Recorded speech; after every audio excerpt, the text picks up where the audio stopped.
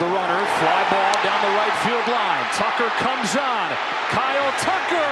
This time they finish the job. The Houston Astros, world champions.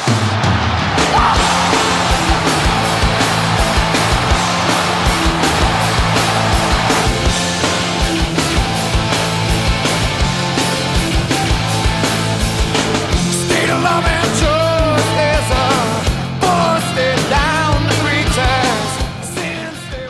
All right, hey now. What's up?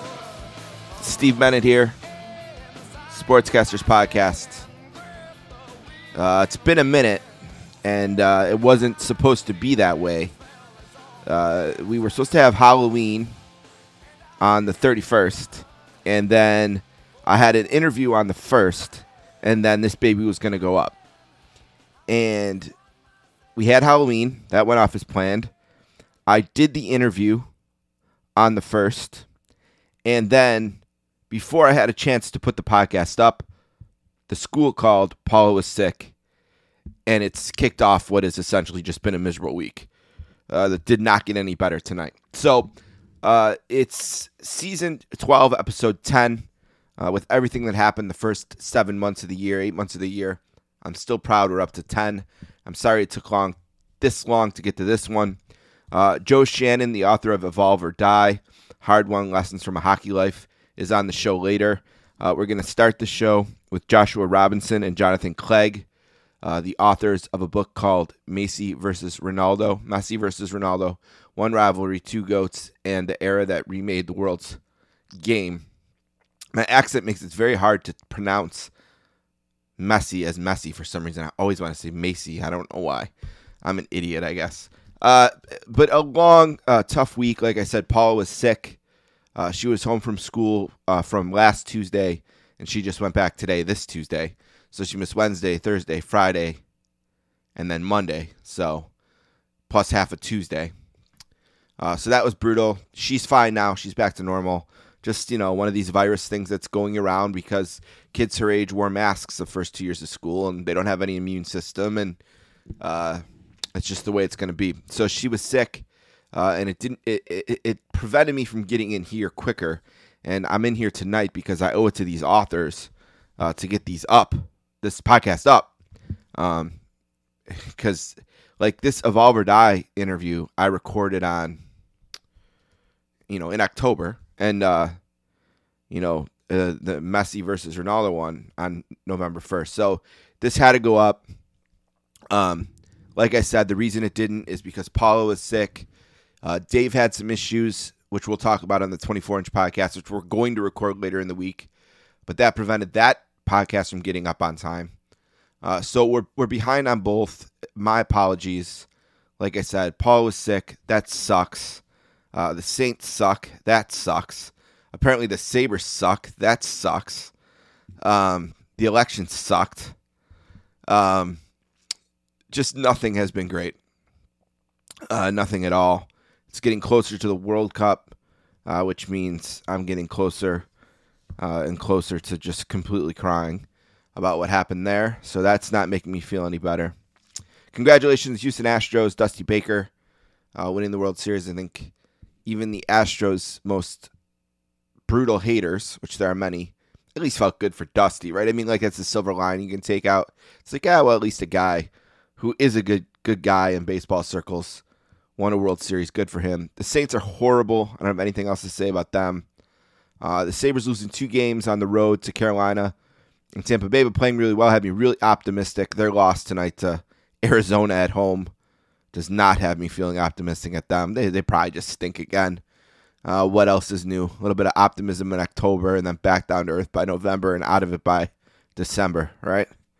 That's pretty much the way it's been the last decade. So probably no reason not to think that's what it is again.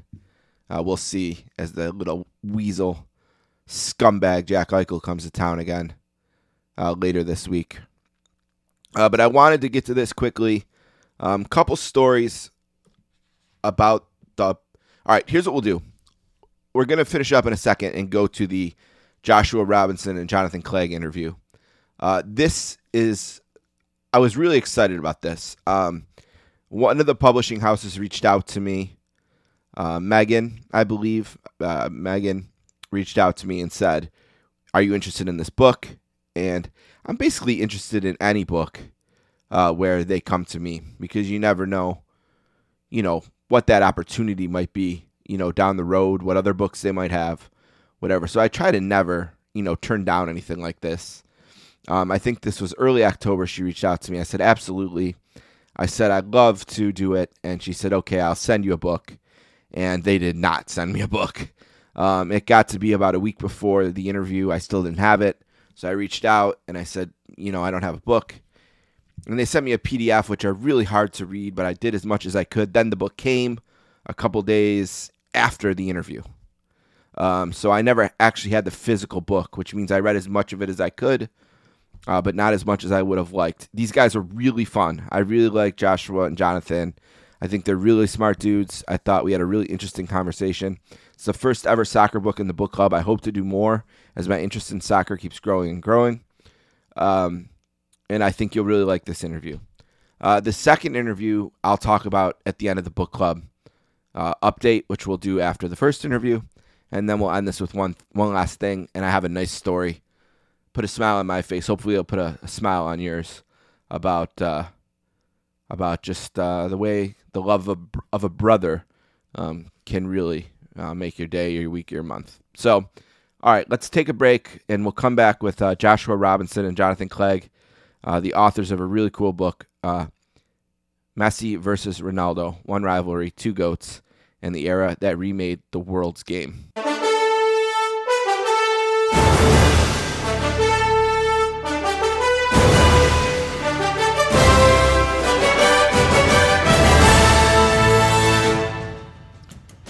All right, our first guests today, our writing partners who burst onto the scene with their book, The Club, How the English Premier League Became the Wildest, Richest, Most Disruptive Force in Sports. And they're back with a new book about the two goats of soccer, Messi and Ronaldo, and they're making their Sportscasters debut today. A warm welcome to Joshua Robinson and Jonathan Clegg. Hey, guys, how you doing today? Hey, good, thank you. Congratulations on Thanks for having us. Publication day. It is November 1st today as we record this. Messi versus Ronaldo is the book, and Jonathan Clegg and Joshua Robinson are the Jonathan, I should have asked you before. Did I say that right, Clegg? Yeah, that's right. Okay. Yep. Jonathan Clegg and Joshua Robinson are here to chat, and we're looking forward to it. So I'll just give you a real quick background on my life as a football fan here in the United States. 1986 is the first World Cup I remember watching. I'm a second generation Italian American. I grew up watching the Azzurri play and loving it. In 1994, my great grandmother, who was about 83 years old at the time, was watching the final with me. She was in the room. I didn't know she could see the TV. I didn't know she liked soccer. I didn't know she was paying attention. And after Baggio missed the kick and it went over the net and I was all pissed off, I turned around and she was weeping. And I said, Grandma, what's wrong? I thought something else was wrong because, again, I didn't know. And she said, oh, I feel so bad for Italy. They love us so much. I feel so bad. And then when they won in 2006, I was able to take some flowers to her grave and tell her, don't worry, they're happy now. We got it back. And I've always watched every major tournament. I've always loved the Azzurri. Never knew anything about club soccer or soccer beyond that. Really fell out of love with sports over the pandemic a little bit. Got frustrated with it and the way it, I don't know, I guess take something away, you find something else to do. It's hard to go back to the other thing when it comes back. Euro 2020 came in 2021, and I did what I always do and got excited for the Italy team, and they had maybe one of the best months in the history of Italian soccer. And when it ended, I wasn't ready to walk away like I normally do, and I wanted to know more about the players. And I had found out how young they all were relative to the team like that won the World Cup, for example. And then I found the harsh reality that these guys spread out all over the world. And to follow these guys, I'd have to learn about the Premier League and La Liga and the French league and all these different things. And I've learned more about soccer in the last years since then. The ups and downs of it, of course. although I learned about that in 18 too. But in the last year. So I was really excited to read this book. It's the first soccer book we featured on the book club. I've been doing this for 11 years and 2 or 3 books at a time. So it's exciting to do it. And I felt like the need to say all that because I want you to know where I'm coming from when I read this and where I stand. And I was fascinated following Jorginho's quest for the award last year to find out how much it has been dominated by Messi and Ronaldo relative to the rest of time. Just how many of the awards that they've won and how unprecedented that is, and how unprecedented this era has been in terms of these two superstars really dominating the world sport and as individuals sort of standing out above everyone else. And the business of that is really the crux of what this book is about. I don't know, John or Joshua, who wants to start out, but do you agree with that sort of thesis that I kind of came to, that this book is really a business book about how these two guys and their superstardom has changed the business of soccer and as well as the culture and the game itself in the last decade and a half since they've been players? Yeah, it's really a broad look, not just at their lives, because plenty has been written about that. It's really about the dynamic of their rivalry and how that shifted, the forces that kind of make soccer what it is today. This huge business. They changed broadcasting. They changed the ownership models. They even, in many ways, provoked the rise of the Super League, because the clubs like Real Madrid and Barcelona spent a decade paying crazy wages to these guys. So all of that was kind of ushered in by the Messi-Ronaldo era. And, no era has seen soccer change as much, probably, certainly in the last 100 years. You have anything else to add on that? No, I think that, I think you're right. This is a look at Messi, Ronaldo, and how they've changed the game. It's about the business of soccer, but it's sort of broader than just the business of soccer too. They've changed the way the game is played on the field. Right, the culture. They've changed the way. Yeah, they've changed the culture, like pop culture around sports. They've changed the way the teams are funded, managed, the way teams spend money, the way how much companies are willing to pay to broadcast soccer. They've sort of they've changed everything about soccer. Every sort of single piece of the game, every sort of small corner of that world has been transformed by the fact that there were these two stars, like you say, who sort of dominated soccer in a way that had never happened before. An unprecedented era in which the two individual players dominated football for so long had never happened before. You had Pele, you had Maradona, but you never had two at the same time in the world's biggest sport. And everything about the game was transformed by them. Yeah, I feel I owe them a debt of gratitude that since the Euros, I've been able to watch literally every single Azzurri game that's been. Not just World Cup qualifying games, but Nations Leagues games, the Classico or whatever they call it, Argentina, Italy. Every single game has been available. I can watch the 5 big. I don't know if we got to change it to 6 with the way the Portugal teams have competed in the Champions League this year, but I can watch games from all of those leagues on streaming services. Paramount does a great job. I feel like in the past, if I would have tried to done this, say after the World Cup in 2006, wouldn't have been available to me the way it was. The access to the games, of course, streaming services and the rise of that has helped as well. But how much do you put this on the way the interest in these guys and the way that they've transformed soccer has led to its availability and access that I have to it in America now? I don't know if Josh, you want to take that one. Well, what was amazing about them, or John, it's fine. What was amazing about them is that they, they also arrived at a time when broadcast rights were being sold in a completely different way, but also the rise of social media, and also on top of all of that, piggybacked on an existing rivalry that was over a century old at that point. And Messi versus Ronaldo became also Real Madrid versus Barcelona. So that dramatically expanded their reach around the world. And, each one of those Clásicos became like a Super Bowl in its own right. So you had to watch it, and people were clamoring for access to these games. And certainly, I think that was a big driving force in ESPN eventually getting the rights to La Liga, even though by the time they got them, both players were gone.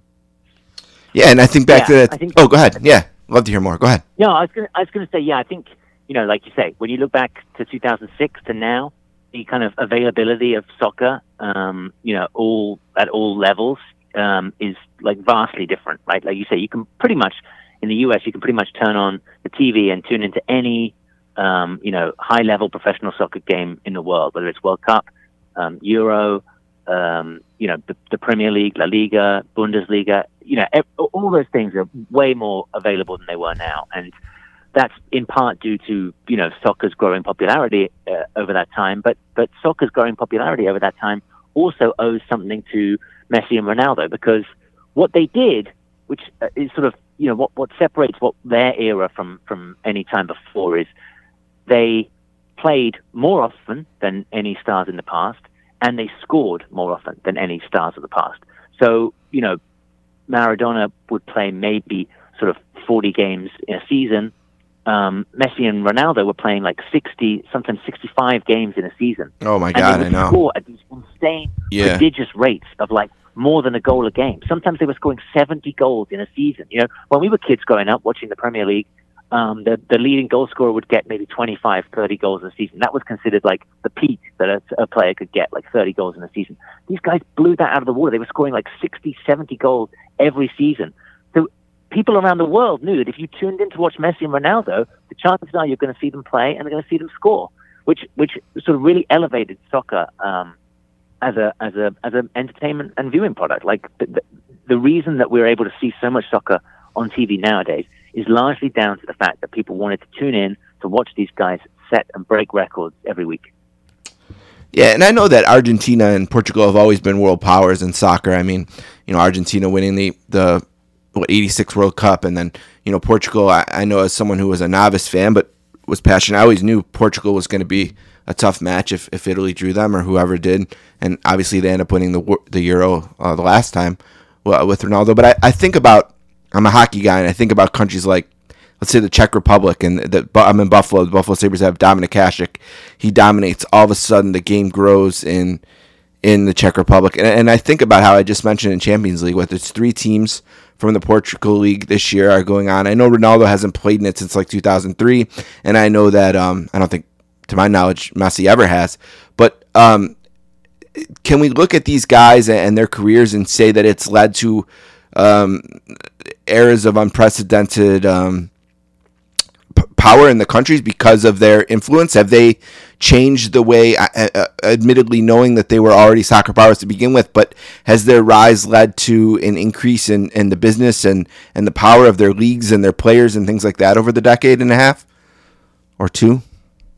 Oh, for sure. There's no question about that. I think it's important to remember that really into the 2000s, La Liga was kind of a business backwater. While the Premier League set the tone with its formation in 1992, really getting into the business of selling television rights full time, and on a larger scale than ever before, La Liga was far behind that. And because of the way the clubs were set up, they were effectively not in business with each other. It was only once Cristiano and Lionel Messi arrived that they realized, hang on, we have a responsibility while our clubs are among the most popular in the world to develop the league as a whole. And that became a really central tension between the leadership of the league and the 2 super clubs, because even when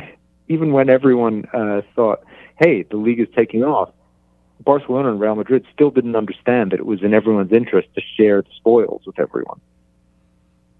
Right, and maybe we're seeing the effects of that this year, right? It's the first time since 1998.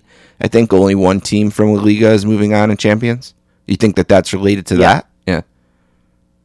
Yeah, well, that's probably related to that, and also to the fact that Messi and Ronaldo don't play there any longer. Right. Because when they were there, that was like a golden ticket to the semifinals at least every season. Yeah, I mean, the other thing I think is worth noting is that I think for a long time, a lot of people, became soccer fans like you did by following the World Cup because that was the pinnacle of the game, and the World Cup was the sort of biggest, most important competition, and every player's goal was to win that. And I think that one of the other sort of ways that Messi and Ronaldo transformed the game is that during their era, the Champions League became what the World Cup once was. The Champions League is pretty much now widely regarded as the best tournament, the most prestigious one to win, the one that players care about. And a lot of that was to do with the success that Messi and Ronaldo had in that competition year after year after year. Neither of them have ever won the World Cup, yet they've won the Champions League so often that they go down as, two of the greatest, if not the greatest of all time, despite not having won a World Cup, which would have been unthinkable, 20 years ago. Like, if you did not have a World Cup, there's no way you could hope to compete with, your legacy would compare with Pele or Maradona, both of whom lifted the World Cup. But nowadays, the Champions League has become the sort of most prestigious competition, and Messi and Ronaldo's dominance of that competition. Every year, one or other was in the final for so long.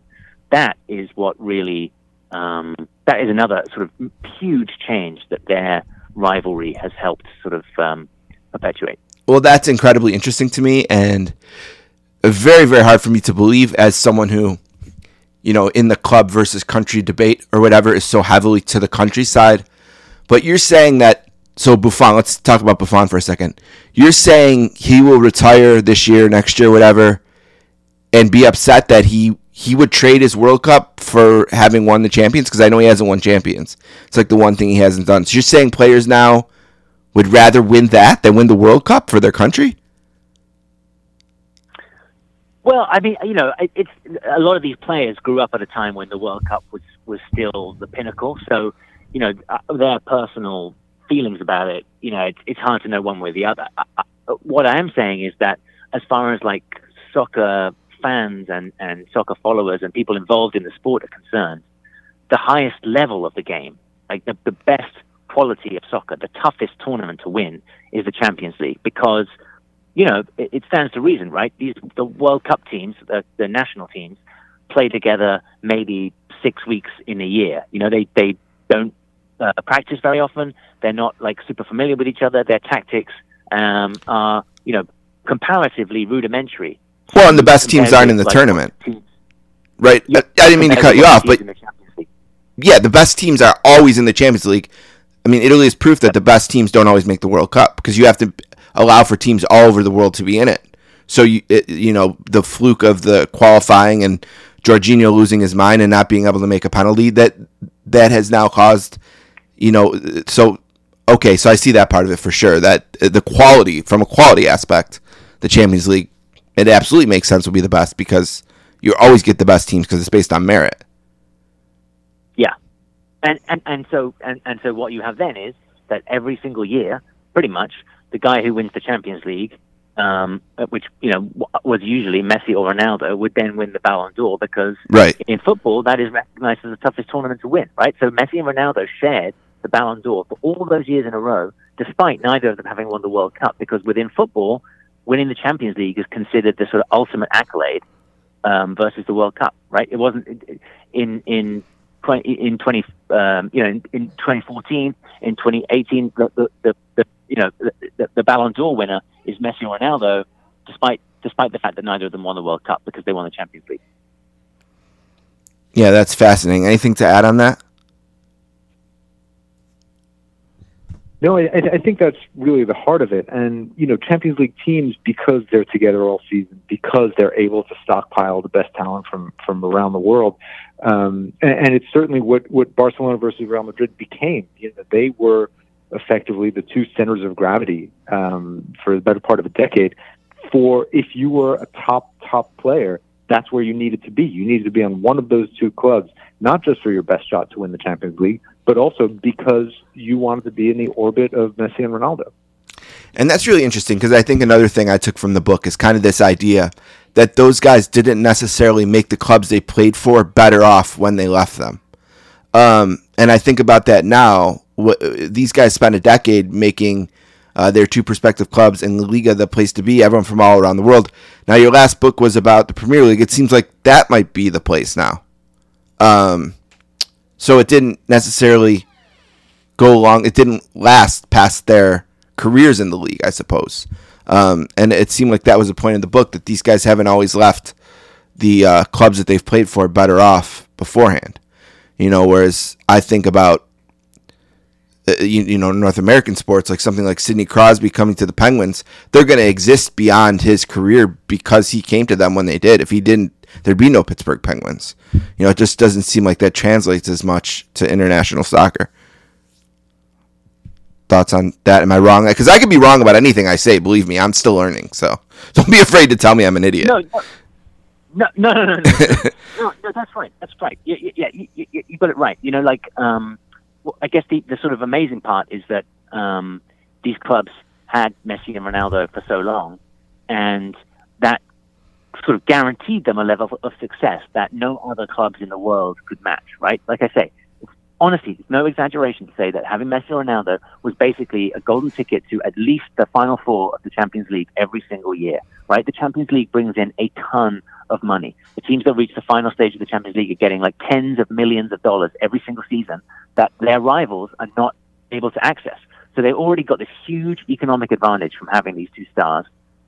And yet, despite having that economic advantage for 10, 15 years, in the case of Messi at Barcelona, by the time he left, Barcelona was mortgaged to the hilt, had $1 billion in debt, and was desperately trying to salvage its financial future, because none of the sort of strategic thinking at the club was based on the sort of long-term benefit, and it was all based on sort of maximizing the Messi window and winning as much as they possibly could during his short span of his career, without really any sort of regard for the long-term future of the club.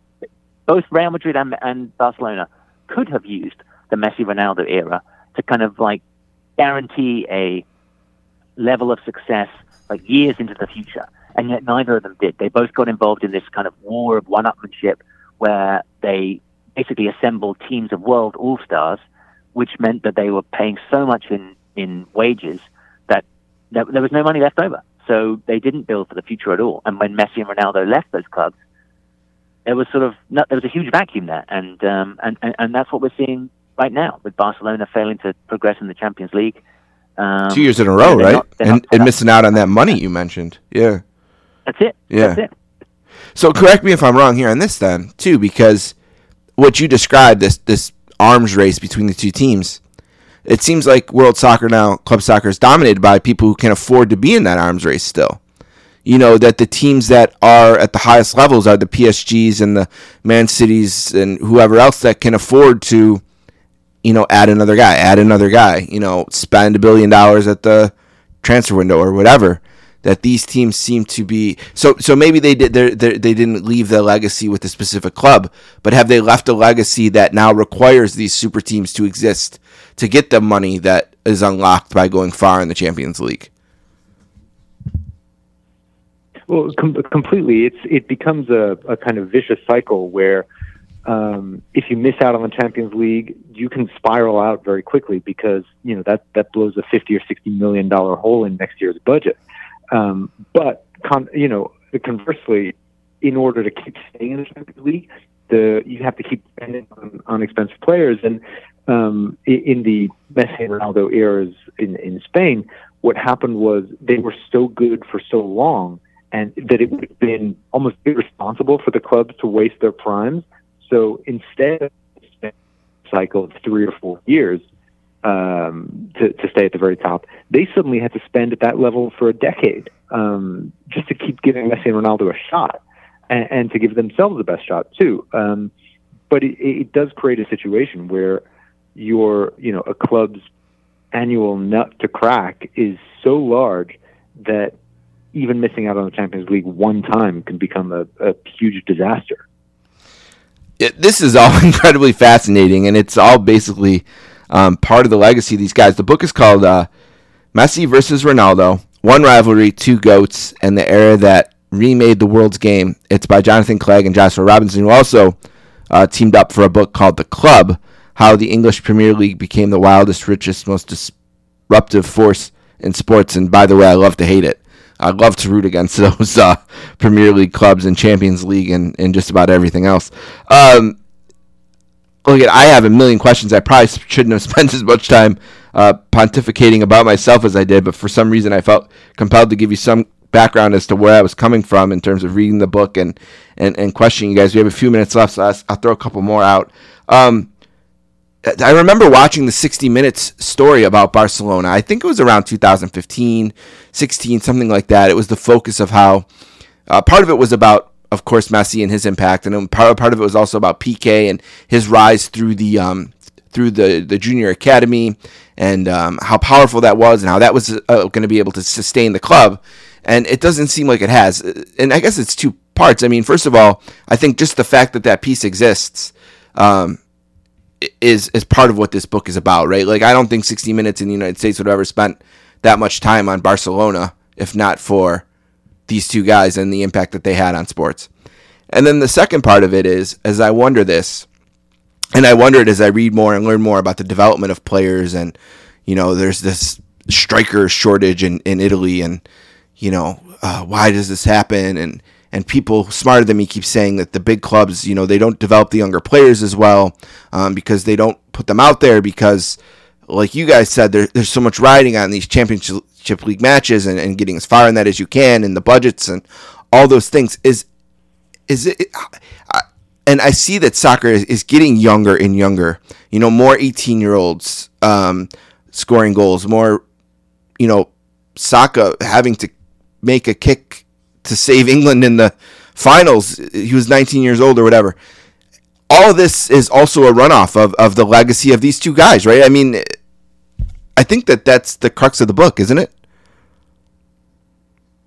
I guess the question is that everything we see, nothing is not affected in some way by their legacies, if that clarifies it more. Yeah, that's right. Yeah, I think, you know, you can pretty much trace any development in modern football back to these two guys, right? Like, you know, something as sort of, you know, seemingly unrelated as, like you mentioned with, like, okay, Italy has a striker shortage. Well, why is that? Well, that's partly because the way that Ronaldo and Messi play was totally unlike what we expected from strikers in the era before they were around, right? Messi started out, both of them started out like essentially as wingers, playing on the side of the field, like dribbling past guys and crossing into the box for one of the like traditional strikers to stick it in the net, right? But during their careers, they became they're coaches who managed them, and they were managed by some of the greatest coaches and greatest minds football has ever seen. Guys like Pep Guardiola, guys like Jose Mourinho, Alex Ferguson. They came to realize that their talents could be better harnessed by putting them further up the field where they could inflict maximum damage, right? So then they become these very different type of strikers than we've been used to seeing before. They don't just stay in the box and wait for the cross to come in and stick it in the net. They're dribbling from, 30, 40 yards out, dribbling past guys, shooting from much longer range than we're used to. They just totally transformed what we expect to see in strikers. So when the whole rest of the world sees what's possible when you have one of these guys up front, the requirements for the striker also change. Now everyone's looking for a guy like Messi and Ronaldo who can do everything, who can dribble and pass the ball and also score. And so then the sort of traditional Italian, center forwards and Italian center forwards used to be like, there used to be one guy who was like sort of big lump, and you would knock it up to him, and he would head it down for the little guy to stick it in the net. Those sort of archetypes for what the striker looks like don't really exist anymore. So, it just goes to show that every sort of development, where we are now in professional soccer can almost always be traced back in some way to the impact that Messi and Ronaldo have had on the game. It's absolutely fascinating. Again, the book is called Messi versus Ronaldo, One Rivalry, Two Goats in the Era That Remade the World's Game. One last thing, and I'll let you guys go because I know you have a busy day, and it's the book launches today, and I'm sure you got an interview every other second, so I'll let you go after this. It's dangerous to say who's going to be the next Wayne Gretzky, who's going to be the next Michael Jordan. Those guys, they don't grow on trees. Messi, Ronaldo, there might never be a next one, right? But I've talked, and in my novice approach to knowing anything here, which, again, don't be afraid to tell me I'm a dope, but I ask you, when you look out, when you guys watch the landscape of soccer now, all these under 21, under 25 players playing, do you see a guy or two that has the ability to rise to this level? Do you look at a guy and say he could be the next one that is at that level, or in that we speak of the way that we speak of, like you guys said, Pele, Maradona, the first Ronaldo, Messi? Who are those guys now? I think what's so interesting about, the years of conditioning we've had from watching Messi and Ronaldo is that it's now not enough for us to have one guy who's clearly a genius. We have to have them two at a time, because there has to be another dichotomy like that. And so I think the one that the soccer world is gravitating to right now as two guys who are under the age of 25 is, Erling Haaland at Manchester City and Kylian Mbappe at PSG, who is Messi's teammate. Uh-huh. Those are two guys who are having already prodigious careers. He's already won a World Cup. Haaland is absolutely exploding the pace to set a new Premier League scoring record. And what's so appealing, I think, and why they fit the dynamic so nicely is because they're so different. Haaland is just enormous and has a game entirely based on power, and whereas Mbappe is trickier and faster. So I think that's where the kind of debate will come from. But we're seeing players come up younger and younger, and there could yet be more. Do you want to throw out two more to add to Mbappe and Haaland, who are, I guess, the obvious choices? But what about a little bit of? I don't think we've seen. I don't think there are two guys on that level. Okay. Even younger that we're seeing yet. Like one of the things about soccer, like you say, like the kids come up young, right? They start playing. Wayne Rooney started playing professionally when he was 16 years old, right? So we tend to know about these guys from a very, very young age. Rooney was known about when he was sort of 12 or 13. Michael Owen, the other, great English goal scorer who sort of burst onto the scene as a teenager. He was known about when he was, again, like 11, 12, had broken all the Liverpool goal scoring records. So people know about these kids early. And so in general, we have a pretty good heads up of when these guys are coming. And beyond Haaland and Mbappe, we haven't got anyone at that level yet. But it almost assuredly will come, because football is becoming, more, like I say, more globally available, more popular around the world, and the more people who play it, the greater likelihood there'll be another star like Messi or Ronaldo come along. Yeah, it's amazing to watch. I mean, I was watching Roma yesterday, and they bring in this kid named Christian Volpato, who's 18 years old, and he scores a goal within the first 5 minutes, and makes Jose look like a genius to bring him in, who's a wild man. And I look at this. I've said it a few times, but this book is fascinating. I wish I had more time. I have a million questions. I probably should have done a better job of keeping my own mouth shut. The book is called One Rivalry, Two Goats, and the Era That Remade the World's Game. It's Messi versus Ronaldo, and the authors are two great guys. Jonathan Clegg, who's at CleggJon on Twitter, and Josh Robinson 23, who's at Josh Robinson 23 on Twitter. You can get the book starting now, wherever you get books. Anything else you guys want to mention or plug to kind of get the word out? I mentioned the other book, The Club. You talking to us? Yeah. I have. It's a fun chat. Thanks so much. Yeah, I love that. You guys have any questions for me? No, I don't think so. Like I say, this is great. I hope that like I say, I hope that as you become more invested in the game and learn more about it, that the book helps illuminate some of those things.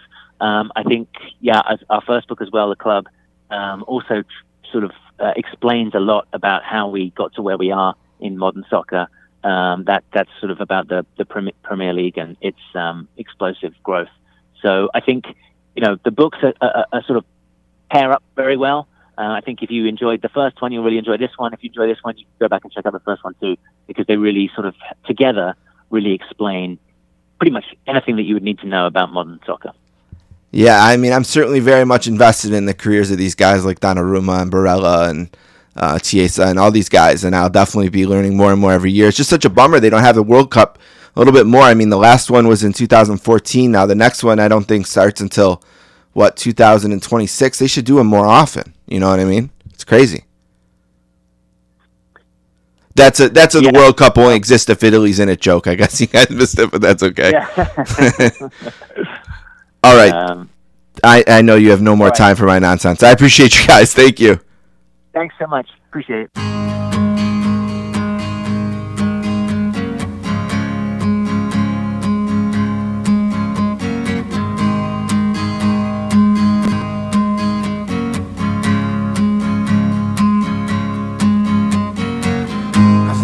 Tall, could've used a few pounds. Tight pants points, hollering out. She was a black-haired beauty with big dark eyes and points all her own, sitting way up high.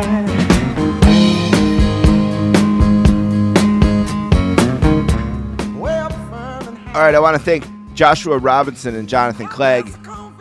Their book is wonderful. What I was able to read of it, and I'll try to finish it if I get a chance over Christmas.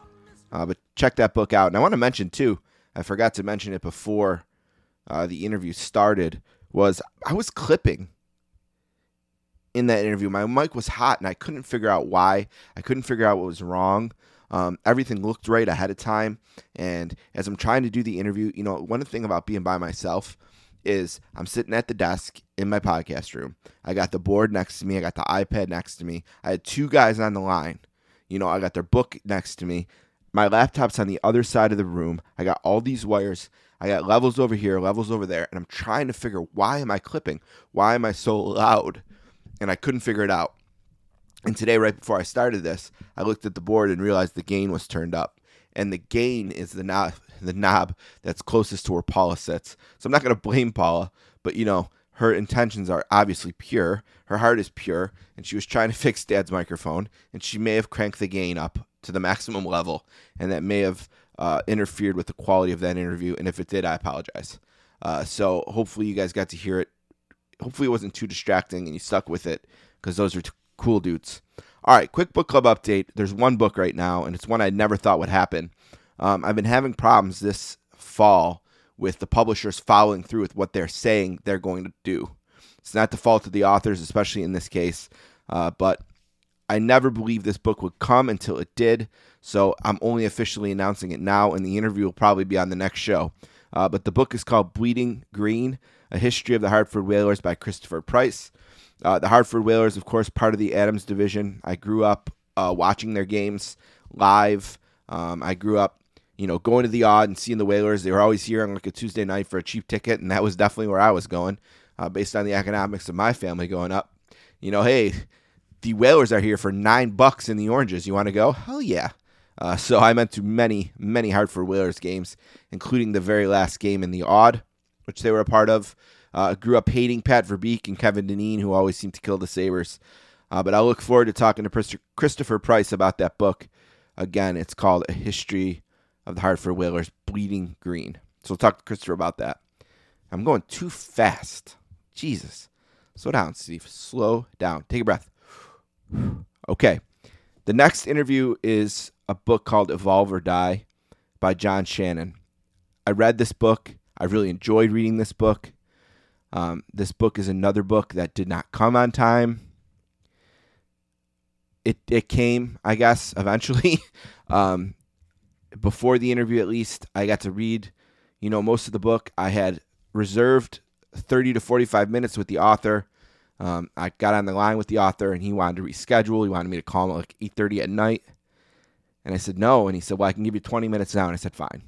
So the interview is about 1870, which would be 1910, 1840 or so.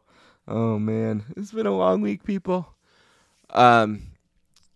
It's right in my wheelhouse. I mean, to talk about Hockey Night in Canada and hockey media and things like that, I would have loved to done more time with John, but at some point you have to stand up for yourself and say, look, if this is what, again, this is a case where the publisher came to me. Will you feature this book? Yes, I will. I will read it, every page of it. I will prepare an interview.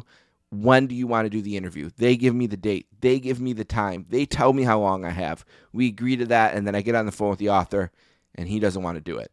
And, this is one, too, where I think that about 10 minutes into it, he probably wished he didn't kind of blow me off in the beginning, because I think he realized I had a good interview prepared, and you'll hear that. I wish we could have gone longer, but it is what it is. So let's take a break. We'll come back with John Shannon, and then I'll be back on the other side of that for some plugs and one last thing. Whew.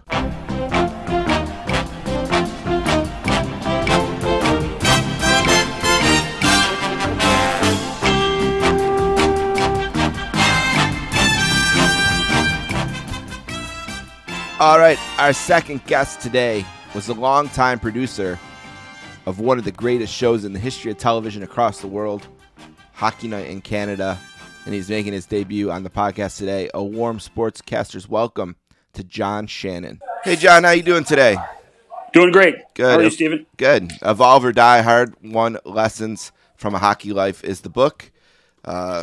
Fascinating stuff. I'm a sports media nerd. When I grew up, I would buy the USA Today and turn it to the second page to read Rudy Martzke's column before I read everything else, because I love sports media. And growing up in Buffalo here, my whole life I had Hockey Night in Canada and loved watching it, and it was fascinating to read about it. Why was now the time to do it? Well, first of all, I did the same thing at USA Today. I loved Rudy Martzke's column. What a column. What a guy. Yeah, I mean, it was a fascinating read. We had a similar guy in Canada called Bill Houston. Yeah, I've read him many times. Yeah. His column in the Globe and Mail was called Truth and Rumors, but he ended up being a very influential television critic as well, comparable to what Rudy did. Great thing was I got to meet Rudy once before, and that was when he was working in the North American Soccer League in Memphis for the Memphis Rogues soccer team. So I always felt a little more akin to Martzke when he started to talk about television. But anyway, to answer your original question, why now? Probably because I had more time. I've been approached 4 or 5 times to write a book, and have turned down every one. And I was now at a point in my life where I wasn't working as hard. I wasn't in constant disarray of balancing airtime with other things. My kids are all grown up now, and so I had some time. So it also fell into that window of what we were going to do in the pandemic. Right. There's a lot of that. Yep. A lot of the books coming out right now are in that kind of projects born out of the pandemic issue. Yep. Yeah. And, we in Canada, we had our lockdown on March 15th. And I started writing the book on March 17th of 2020. Makes sense. Good way to spend the time for sure. Like I said, I grew up on Hockey Night in Canada. It was over the air here in Buffalo. We picked it up. It was Channel 5 on my set. I would turn the dial to Channel 5 and get to watch more hockey, because when I was a kid, I really only cared about hockey and professional wrestling. And I grew up on Bob Cole and Harry Neal, and you write a lot about Bob Cole and the impact he had on your career. I think he's one of the best of all time to ever do it.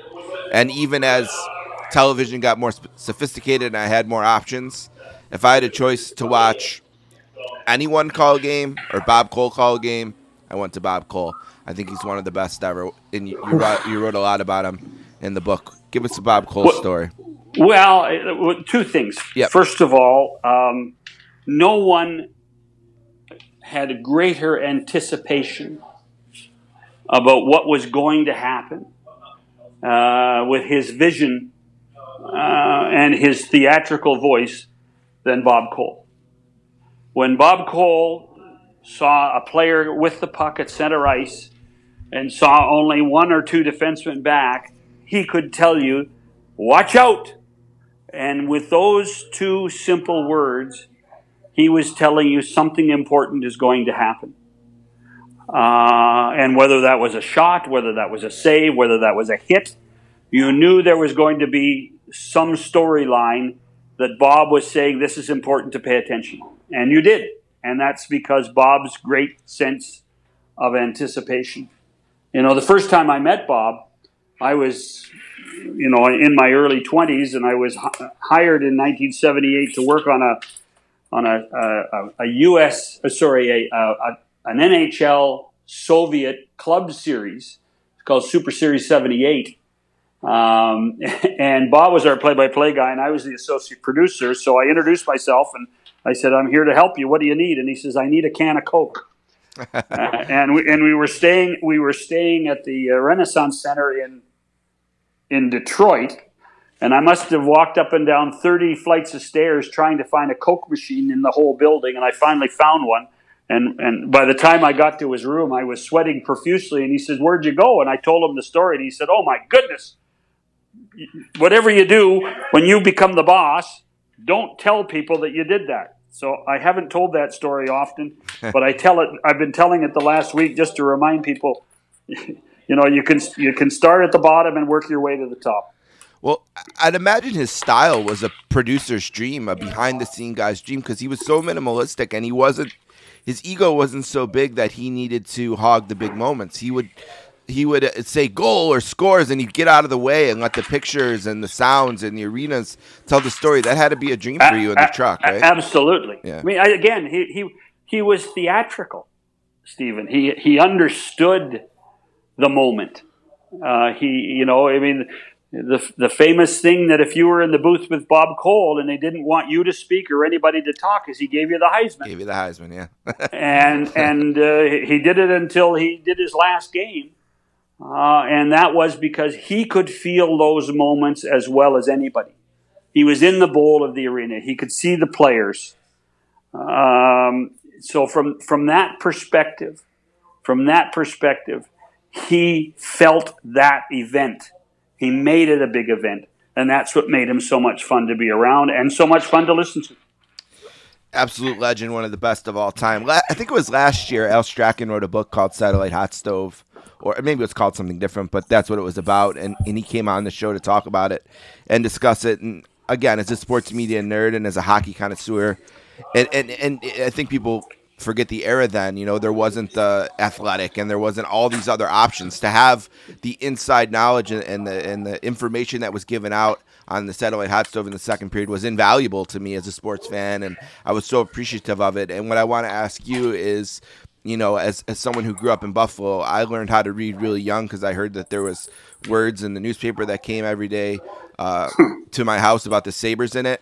And the guy who wrote those words most effectively was the late, great Jim Kelly, who I know is a part of that show. Can you tell me something good about my all-time favorite sports writer, Jim Kelly? Well, I viewed Jim as a dear friend for a long period of time. And I could tell you the first night that we put the Satellite Hot Stove officially on the air in January of 1995, Jim Kelly was sitting beside Ron McLean. Jim Kelly was the guy on the first Satellite Hot Stove. Jim Kelly was I think it was a Buffalo-Toronto game. It may not have been. I can't remember. But then we had Jim Houston, who was representing Western Canada, and then John Davidson, who was living in New York. He was basically our American correspondent for the Hot Stove. And Jim was a big part of it. I used to love, when I ran Hockey Night and either in other shows that I was in charge of, Jim was always the president of the Professional Hockey Writers Association. So we would have Jim on the air one way or the other in the last game of the Stanley Cup Final to explain the voting for the Conn Smythe. And that's how we became friends. After Hockey Night and after I left Hockey Night, when I started Leafs TV, we needed other voices to come on, and I would invite Jim to come from Buffalo, drive up, and do a Sunday morning TV show with us for 2 hours called The Reporters. And Jim was a big part of that, and through that, we got to work together again on the radio in Toronto when the producer, one of the producers who was working on the Leafs TV show, Mike Gentili, was also the producer of Bob McCown's Primetime Sports, and they needed somebody, and Jim Kelly's name came up. And so Jim and I were lucky enough to work together at 3 different places, at Hockey Night in Canada, amazing, and at Leafs TV, and at the Fan 590.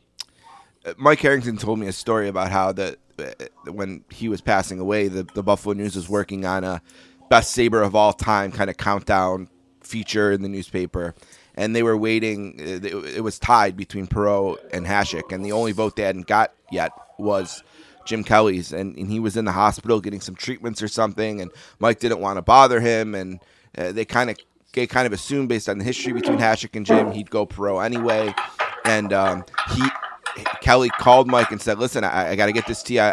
I want you to know. And it ended up being Hasek, and he was such a pro that he didn't let that, clog his vision at all. And from his deathbed, he was contributing to the Buffalo hockey culture and the Buffalo hockey world. And I hope he's remembered because he's one of the best ever. Thank you for that.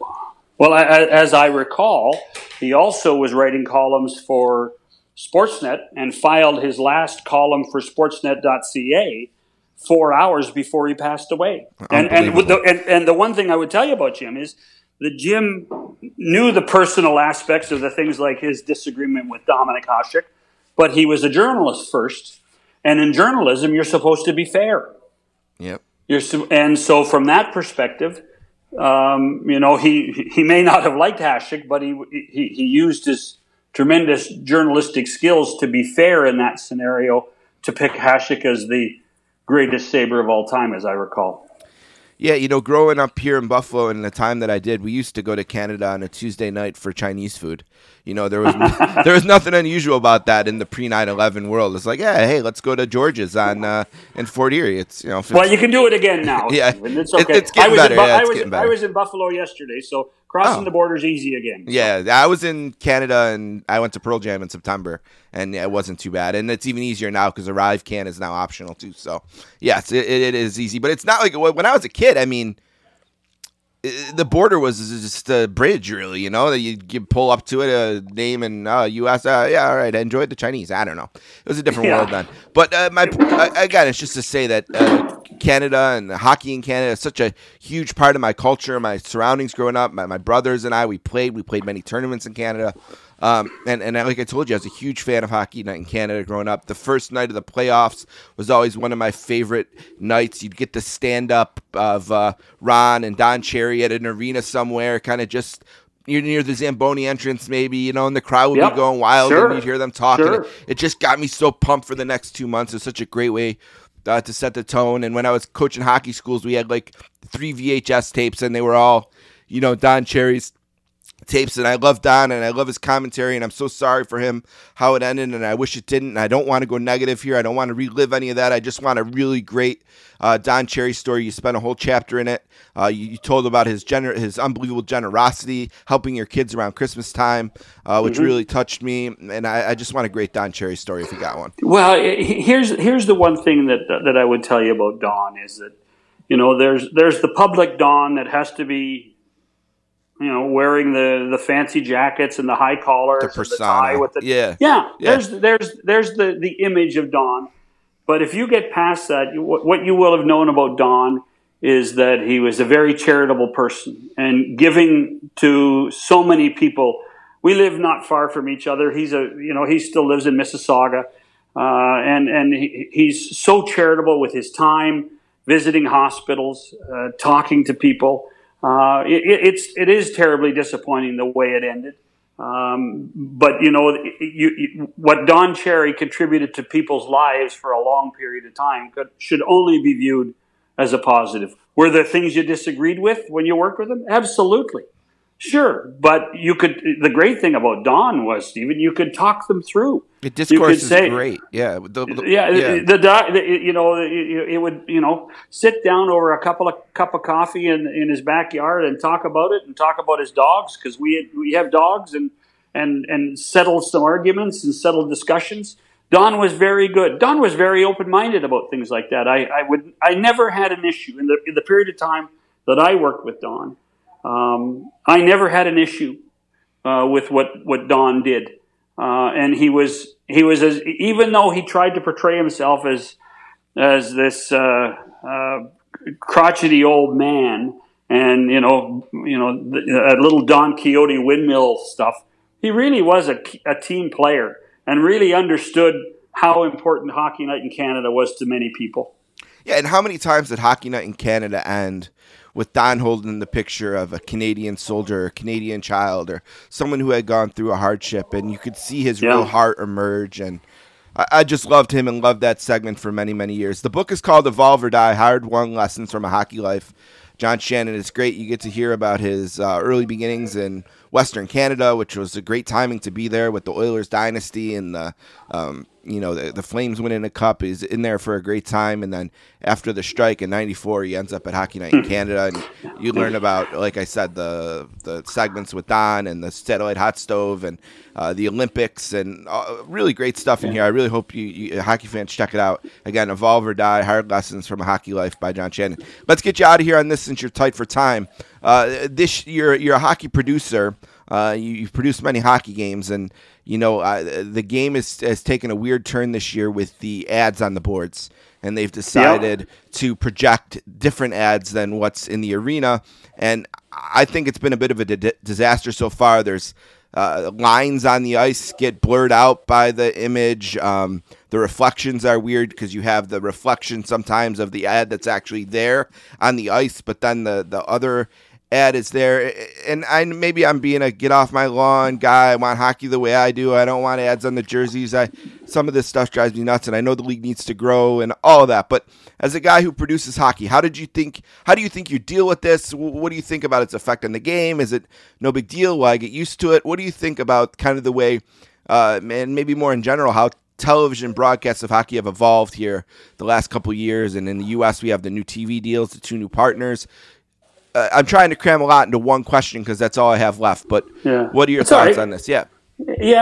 Listen, in the end, the technology will be brilliant. Are there some hiccups? Yeah, there's some hiccups.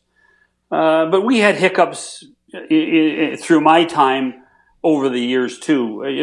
There were nights in lots of arenas where the overhead cameras above the goals didn't work, and we needed them. There were times where microphones didn't work and we needed them. This is just another level of technology. This does help grow the game business-wise.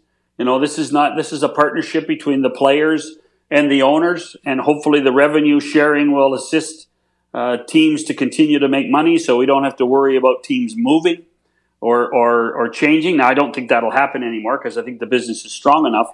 But, I think we have to embrace technology. I think that's going to come. I mean, I think for a team like the Sabres to be able to sell, by the way, you can have rink boards not only in your own building, but you can have Buffalo rink boards on the road. I think that's a positive for corporate partners for the Sabres. And eventually there won't be those glitches. Computers sometimes make mistakes too. Yeah, you think they'll work it out essentially. I guarantee it's to be worked out in the next month. I think that they would not. They've tried to introduce this for 4 years. They started with the World Cup of Hockey in 2016, and now they're at the point where they felt that they were comfortable enough it could work. I would tell you right now that it works 97% of the time, and what we're bitching about is 3%. Well, they're gonna. That's fair. We're gonna fix the 3%, and we're gonna go forward, and it's going to be better for everybody involved. And as long as it doesn't disrupt my viewing continually, then it'll work. But they still have a few glitches, but it will happen. As far as the network deals in the U.S., I think that it's exposure of the game is important. I think when you look at what TNT has done for the NBA, what has done for Major League Baseball, it's starting to do and put its imprint on hockey. That's a positive. And ESPN's the worldwide leader. Of course. Yep. When I was at the league, we yearned to be on ESPN. Yeah. We were in withdrawal to be on ESPN, and that was the number one question. Why aren't we on ESPN? Well, the NHL's on ESPN. They have a product they can work with. The league is willing to help them. And I think that's going to be a positive as well, too, Stephen. Yeah, and as much as I love Bob Cole, of course, the U.S. has been blessed with some great league guys. Gary Thorne was great. Doc Emmerich was amazing for years, and I think that Kenny Albert and Sean McDonough are both great. One more time, Evolve or Die, Hard-Won Lessons from a Hockey Life by John Shannon. It's available in Amazon in the United States and all across the country in Canada. We have many listeners there. I appreciate the time. I wish we had more of it. I'm throwing out a couple pages of notes. I tell you what, Stephen. Yeah. Pick another day date. We'll do another. We can do a whole hour if you want. Sounds good. I'll keep your number and I'll touch base when things calm down Please with do. the book. Best of luck with it. Thank you, John. Thank you.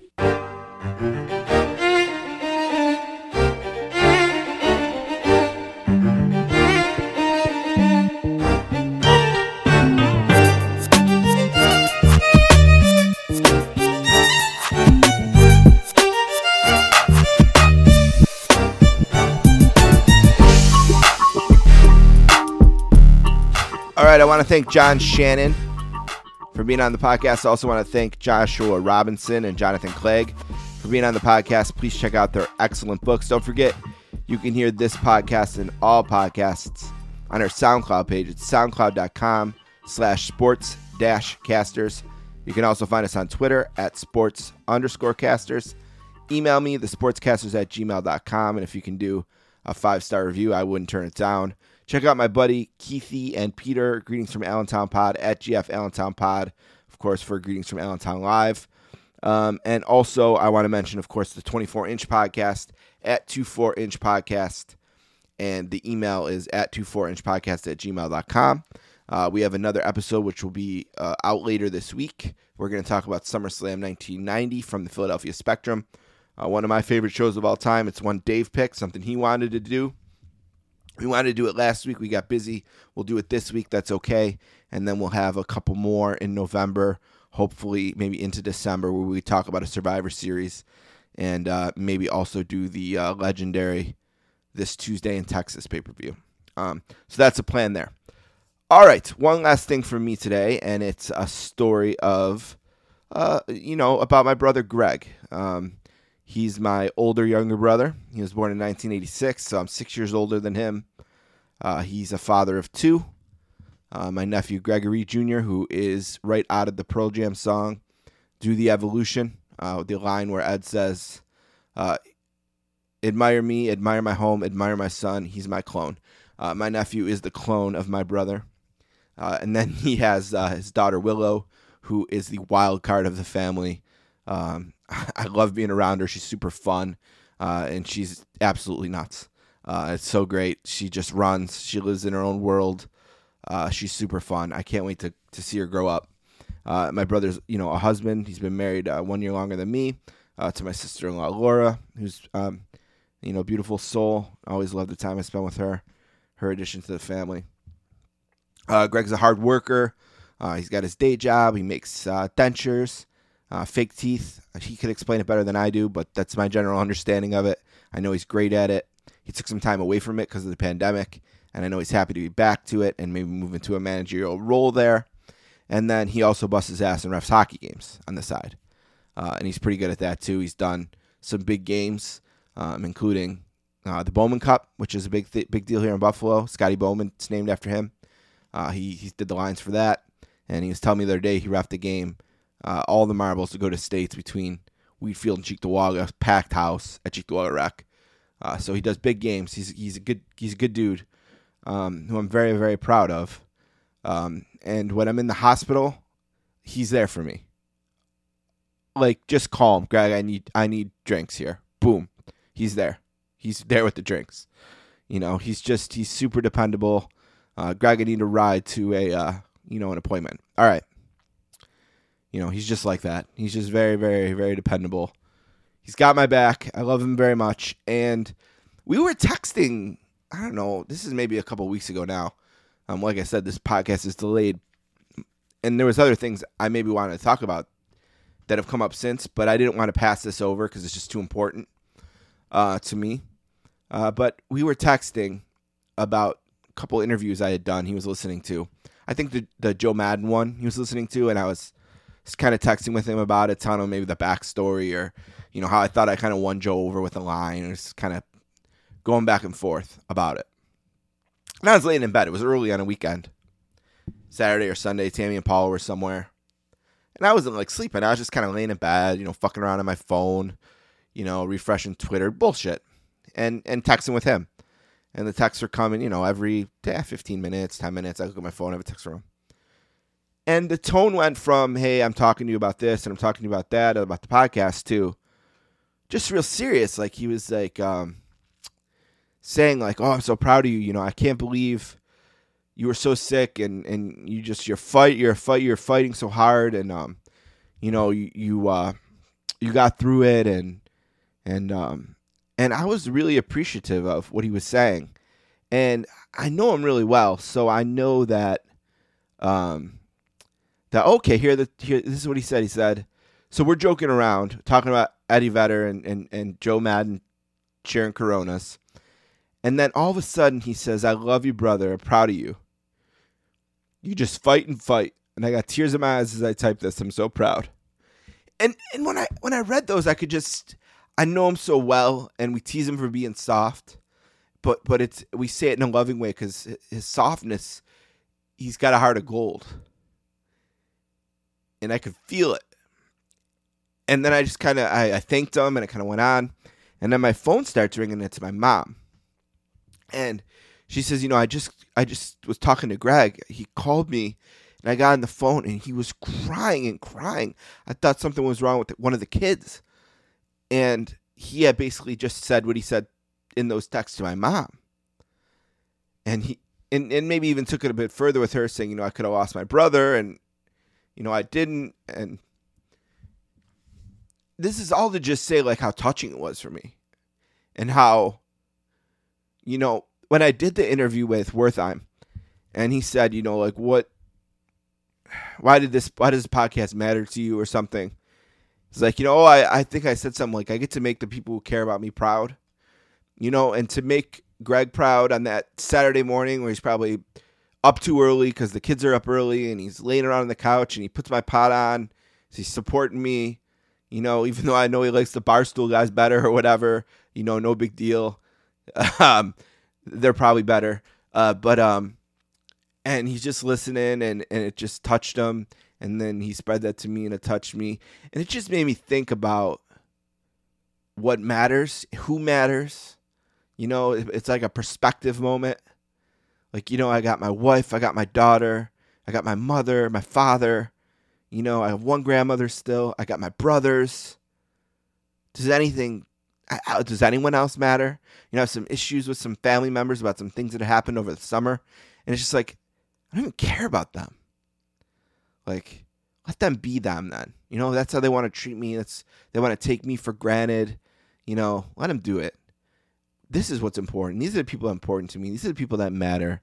And I think something you learn as you grow older is that the people who really matter, your circle gets smaller and smaller.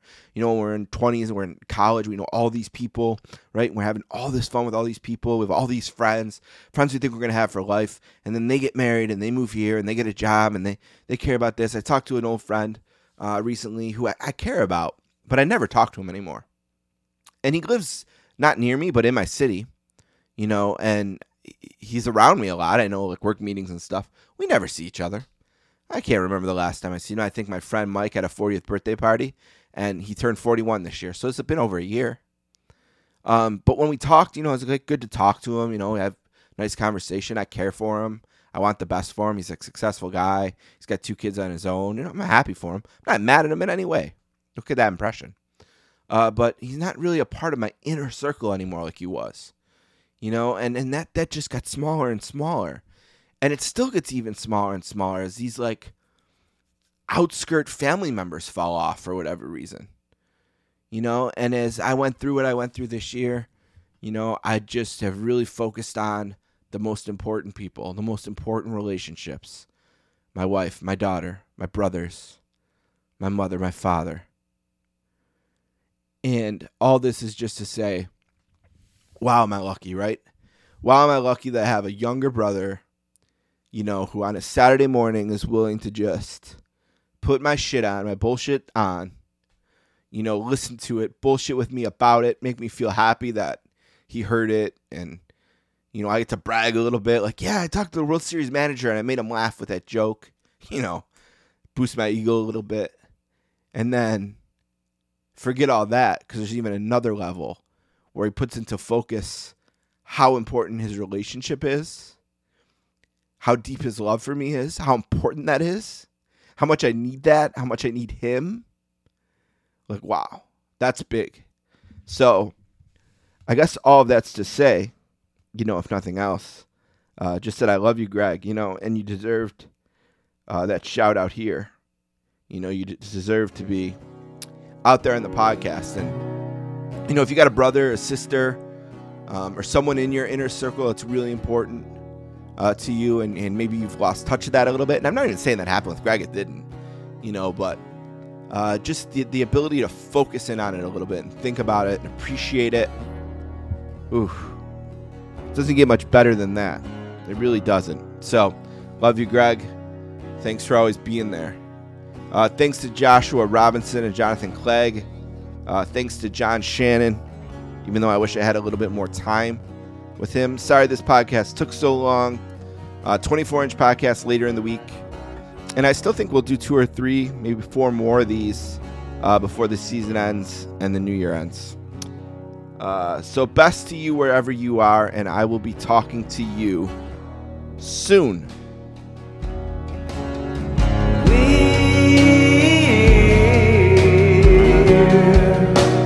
Chase me.